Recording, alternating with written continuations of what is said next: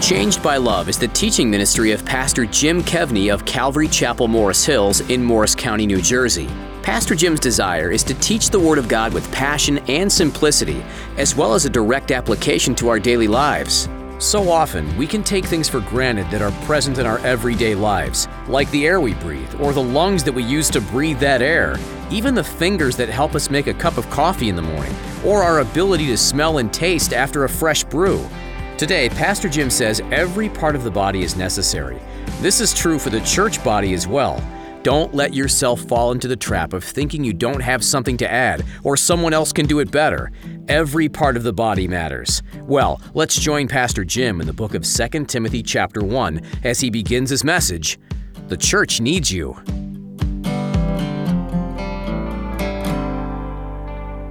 So last week, the Apostle Paul called Timothy to loyalty to the mission of the good news of Jesus Christ, and he told him to guard the truth that had been entrusted to him. And the next few verses may seem out of place, but they really aren't. They're both very personal and very practical. And the Apostle Paul illustrates two possibilities really to Timothy. Some people will be loyal to the gospel, and some people are not loyal to the gospel. And usually the Bible divides very cut and dry into two types of people. The sad truth is, and I'm sure most of you can attest to this, either in your own life at some point in time or people that you know, is that many people think they are a lot more faithful to the faith than they really are. And quite often, people are turning away from the faith without realizing that they are, and really easy in our self-centered culture. On the other side of the coin is this, and this is something you see if you're around the church long enough, is the most faithful people don't think they are the most faithful. They're like blind to it, and yet they just faithfully serve the Lord week in, week out, not looking for notoriety, not looking to be known, just serving the Lord because they love him. And so I've entitled the message, Why the Church Needs You. Why the Church Needs You. So let's look at 2 Timothy chapter 1. We finished through verse 14 last time, so we'll pick it up in verse 15. He says, This you know, some of your versions say this you are aware of, that all those in Asia, now let's just stop for a second. This is Asia the province, not Asia the continent. All those in Asia have turned away from me. Some of your versions say have deserted me, among whom are, or including, Phygellus and Hermogenes. Now, probably they were just ashamed of their names, so they just said, we don't want to be around people anymore. Could you imagine meeting someone, what's your name? Oh, it's Phygellus. You're like, you're kidding me. Right? So you can just picture Paul saying to Timothy, so many of the people that we have counted on to be with us in this difficult season that we're in, Caesar's starting to put the clamps down on the Christian faith. So many of the people that we counted on have abandoned ship. They've abandoned their loyalty to us, Timothy, and more importantly, they've abandoned the gospel. Phygellus and Hermogenes, we don't know exactly much about them. They may have been the leaders of the defection. And most certainly, this would have pained the Apostle Paul. He had no doubt poured some time into these people, prayed for them. They abandoned the faith, and they abandoned Jesus. Now, this shows you that when you see stuff like this in the Bible, it's always good to remember, this kind of stuff shows you that the Bible is true. This is no way to build a religion. You get the leader of the faith, Jesus is gone, he's the leader of the worldwide faith, and everybody abandons him. No, he's supposed to be the guy who rallies the troops, get everybody together, everybody's with the Apostle Paul. Nor would, if somebody else wrote this, and they were trying to build a religion, would they write it either? Because it doesn't give any credibility to the religion at all. So sometimes in the Bible, you have to look at some of the stars of the Bible look so bad that you think, nobody in their right mind would try and build a religion this way. So again, that testifies to the truth. It's not clear what's going on here exactly. It could be a personal abandonment by these guys of the true gospel, or it could be they're just trying to get people to dislike the Apostle Paul. And that was very common.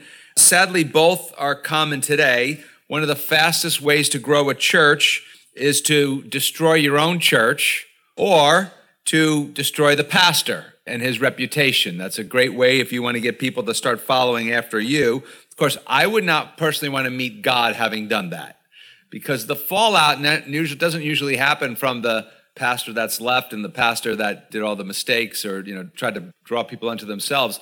It's usually the flock that scatters. And so I'm like, would not want to mess with God's flock at all. That's why when I was on staff at a church, some guys sort of went kind of close to the church that I was on staff on. And I told my pastor, I said, I'm going at least an hour away. I'm going to teach a Bible study. And he said, well, what happens if nobody comes? And I said, to quote the Terminator, I'll be back. I did not want to mess with that at all. Especially this happens when the defector, and there's a lot of this that goes on, was caught in something that the leaders did not announce to the people. A lot of times we just say, don't go away mad, just go away. Don't let the door hit you on the way out. The kinds of same stuff we say to people, or just let's just go away peacefully. And you agree that's what you're going to do, and then they don't do that. And what hopefully would bring about repentance in some people actually brings about more rebellion. It gets even worse than it was before. Also, it's possible that, we don't know, some were asked to testify on behalf of the Apostle Paul, and they refused. Well, maybe they were afraid. Like, oh, you're one of them. Okay, well, you get down in the dungeon now too. We'll take your head off next week. And so you don't know. Or again, it could be some sort of a power grab. Some people, when things get a little difficult, completely run away from the faith. Others move over to a false gospel that's sort of going to tell them what they want to hear. In our day of mass media, the number of pastors who have defected to a false gospel, and a lot of them know it's a false gospel to draw a crowd, is quite huge. It works. You can buy books on it. It'll tell you how to do it. It works. But regardless of the circumstances, Paul wants us to see this is the way of unfaithfulness. To desert the faith, it's a way of unfaithfulness among leaders and followers. Verse 16 and 17 takes us to the way of faithfulness. So if you want to put verse 15 is the way of unfaithfulness, this is the way of faithfulness. And this has a name in it that is just not easy to say. The Lord grant mercy to the house of that guy, Onesiphorus. Now, some think he has died. Why? It says, for he often refreshed me and was not ashamed of my chain. But when he arrived in Rome, he sought me out very zealously and found me. Some versions say he sought me out very diligently. Another version says very eagerly.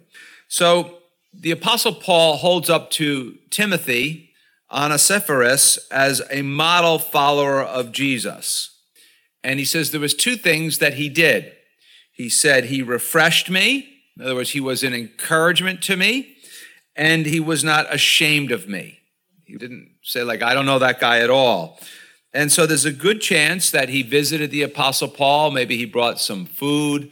He brought joy with him, nor was he ashamed to be associated with the Apostle Paul. And again, that's no small thing. When a religion is illegal or someone is a government prisoner, it's risky to visit them because that is sometimes guilt by association. And so it's quite possible that Onesiphorus could have been arrested while he was showing kindness to the Apostle Paul. And so he was kind of a risk taker. This is a verse we read last week.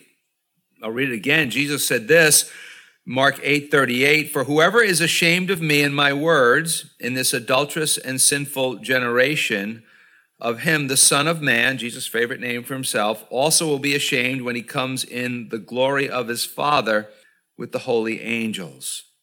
So when we look at verse 17 here in 2 Timothy, far from being ashamed, we're told that he sought me out very zealously. very diligently, very eagerly. That reminds us about something that I think is very, very important about following Jesus, about the Christian life. It's going to require, on our part, persistent and energetic, grace-motivated effort. It's not like and a lot of people just say, well, just pray the prayer and you're set. I don't know what Bible they're not reading, but that's not what it says. So he points out that he very zealously sought him out. And it seems to me that a lot of people are too passive in their Christian faith. Too passive. Very rarely does sometimes somebody's like, oh, I'm afraid I'm going to make a mistake.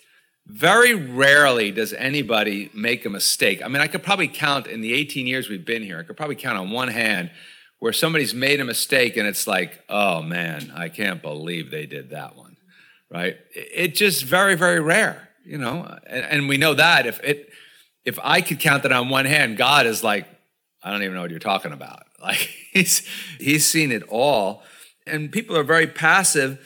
And I think part of it we have to realize is that Jesus took definitive action for us. He took action for us. It wasn't just standing around, it's like, okay, Lord, do something, okay, Father, do something. He took action for us, and we respond again with grace-motivated effort, motivated by grace. And it's important for us to remember when it comes to taking action. A lot of people say, well, you're preaching works. Well, the Bible does say in Ephesians 2:10, after we are saved unto good works. We are not saved by good works. We are saved unto good works. But it's important to remember that the good works that we do, the action that we take, that the church needs us to do that, and the world needs us to do that. I mean, just think, somebody once told you about Jesus, if you're a follower of Jesus. If you're not, we're glad that you're here. We're glad that you're listening. But somebody once took a step of faith and told you about Jesus. That was action on their part. And we need to do the same thing for other people. Verse 18 seems like somewhat of a prayer. And it says, the Lord, or some verses say, may the Lord grant to him that he may find mercy from the Lord in that day. And you know very well how many ways he ministered to me at Ephesus, or the services he rendered to me at Ephesus. So again, people debate whether Onesiphorus, I'm losing his name now, is dead or alive. Now, again, it's the same thing we encountered last Sunday. Some say he's dead, so if this is a prayer that we're supposed to pray for the dead. This is exactly how bad doctrine starts. Someone thinks about something, or they suppose something, and then they adapt a bunch of earthly logic to it instead of looking what the text says. Nowhere in the Word of God is this prescribed. Rather, the Apostle Paul is doing what? He's reminding Timothy that the Lord will remember. The Lord will remember what he did and the ways he ministered to him, okay? Because he says, the Lord will grant him mercy in that day. So what is he saying? Timothy, listen, don't forget this. I'm going to be gone soon. But the Lord will remember men and women of the ministry, and he will remember their service. And every Christian is in the ministry. And the Lord shows mercy to people who show mercy. Matthew chapter 5, verse 7, Jesus said this, blessed are the merciful, for they shall obtain mercy. Another version says they shall receive mercy. Another version says they shall be shown mercy. So then, rather than speculate, what seems obvious here is even the best followers of Jesus will need the mercy of the Lord in that day. They'll need the mercy of the Lord in that day. At the second coming, the work of Jesus Christ and the mercy of God is our only hope and the certainty of eternity in the kingdom of God. Let me say that again. At the second coming, the work of Jesus Christ and the mercy of God is our only hope. That's our only hope of our certainty of eternity in the kingdom of God. Now, don't forget, Timothy was in Ephesus. The place was a complete mess. They had the Apostle Paul for like 3 years. The place was still a mess. In Acts chapter 20, the Apostle Paul told the leaders when he was leaving, some of you guys are going to rise up among you. You're going to be traitors to the cause. Like what I just said earlier, you're probably like, no, people don't do that. They don't try to make the previous leader look bad or try to split the church or something like that. No, unfortunately, it happens in the Bible and happening all throughout history.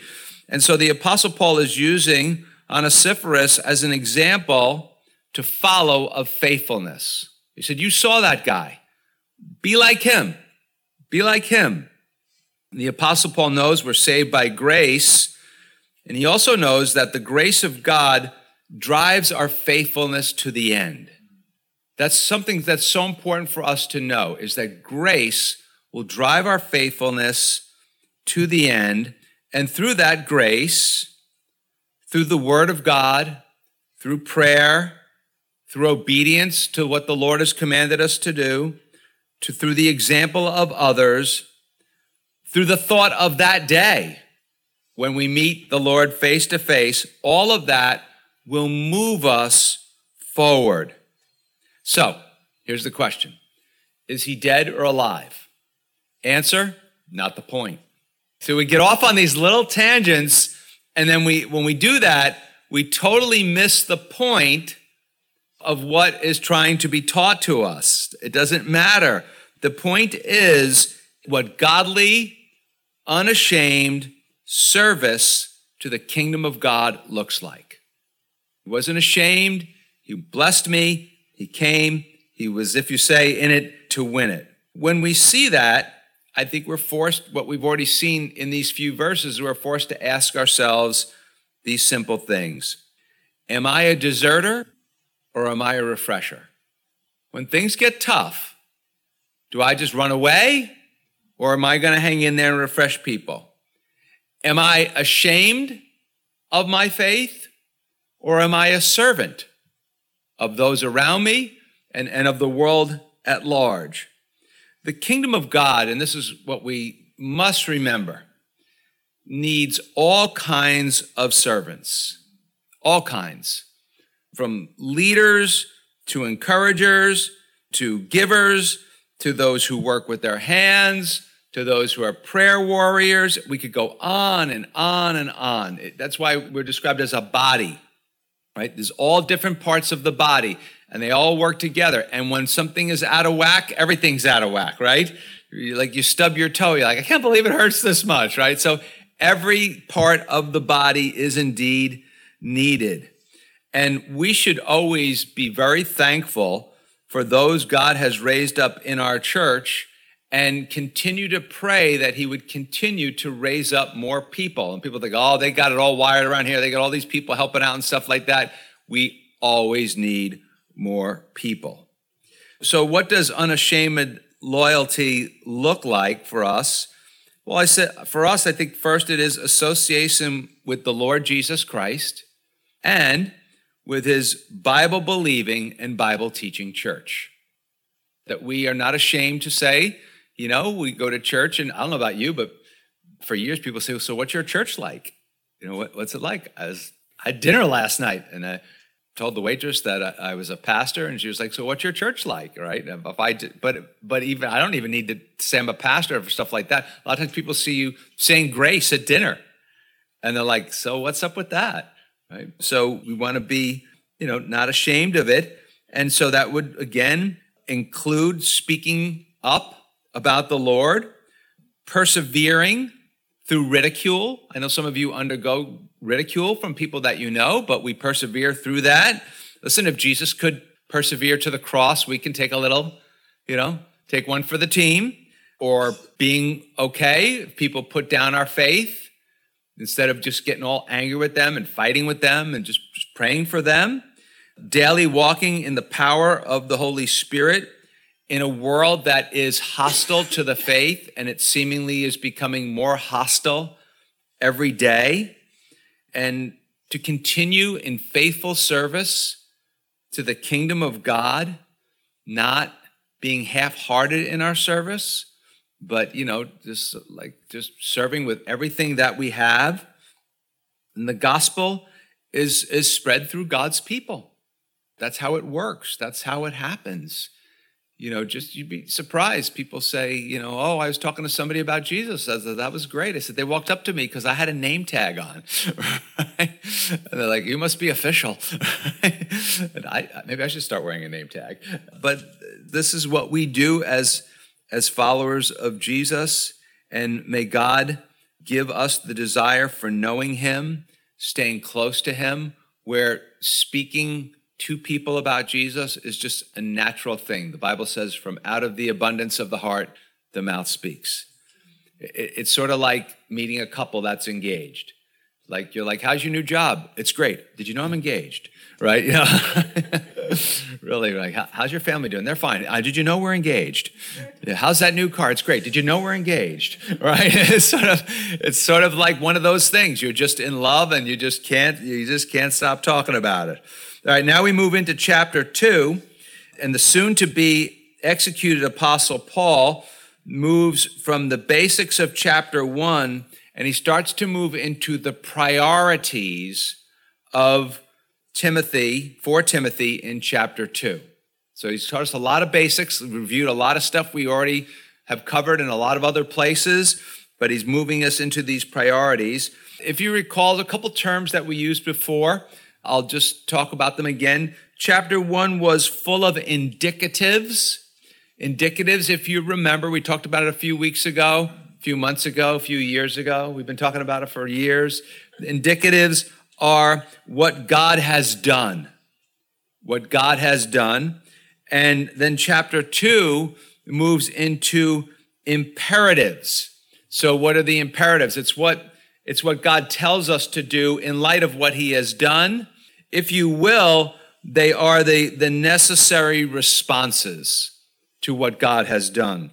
However, it's important to remember that it's only because of what God has done that enables us to properly serve in the kingdom of God.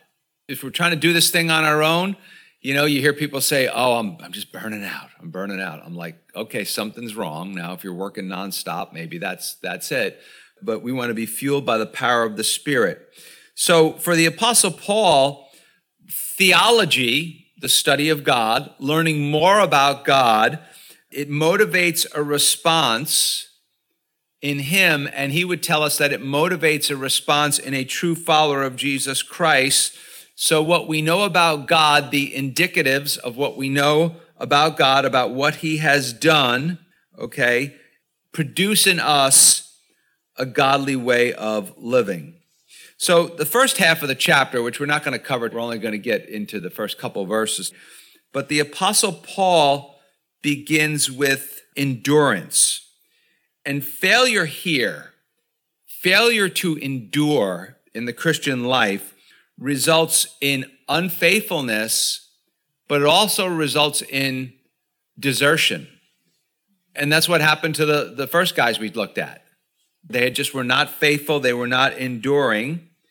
And so it's true, the Apostle Paul was writing to a church leader in Timothy, but all followers of Jesus as well need to endure. And I think the apostle would have no problem telling us there's no excuse for that, and there's no excuse for a lack of participation, that we are to continue in the faith. And so the Apostle Paul is going to both encourage and empower Christian service. And obviously God is doing that for us through him. And so what he's going to do is he's going to do it by really initially saying words that are very personal. And sometimes I think when words are personal in the Bible, we need to take them and we need to insert our own names. So look at how he begins chapter 2, verse 1. You therefore, my son, Just picture God saying to you, "You therefore, my son. You therefore, my daughter." Changed by Love with Pastor Jim Kevney of Calvary Chapel, Morris Hills in Morris County, New Jersey. Changed by Love brings you the great hope of the gospel to equip you to reach others with this transforming message. In a world filled with fear and mistrust, Pastor Jim provides the path to freedom in a clear and transparent style. Changed by Love needs your help to reach thousands, including your friends and neighbors. Find out the ways you can team financially with Changed by Love by visiting our website at changedbyloveradio.org or call 862-217-9686. Pastor Jim would love to hear your story and how Changed by Love has impacted your life or someone you know. Your encouragement goes a long way. Thank you for spending time with Pastor Jim Kevney and Changed by Love.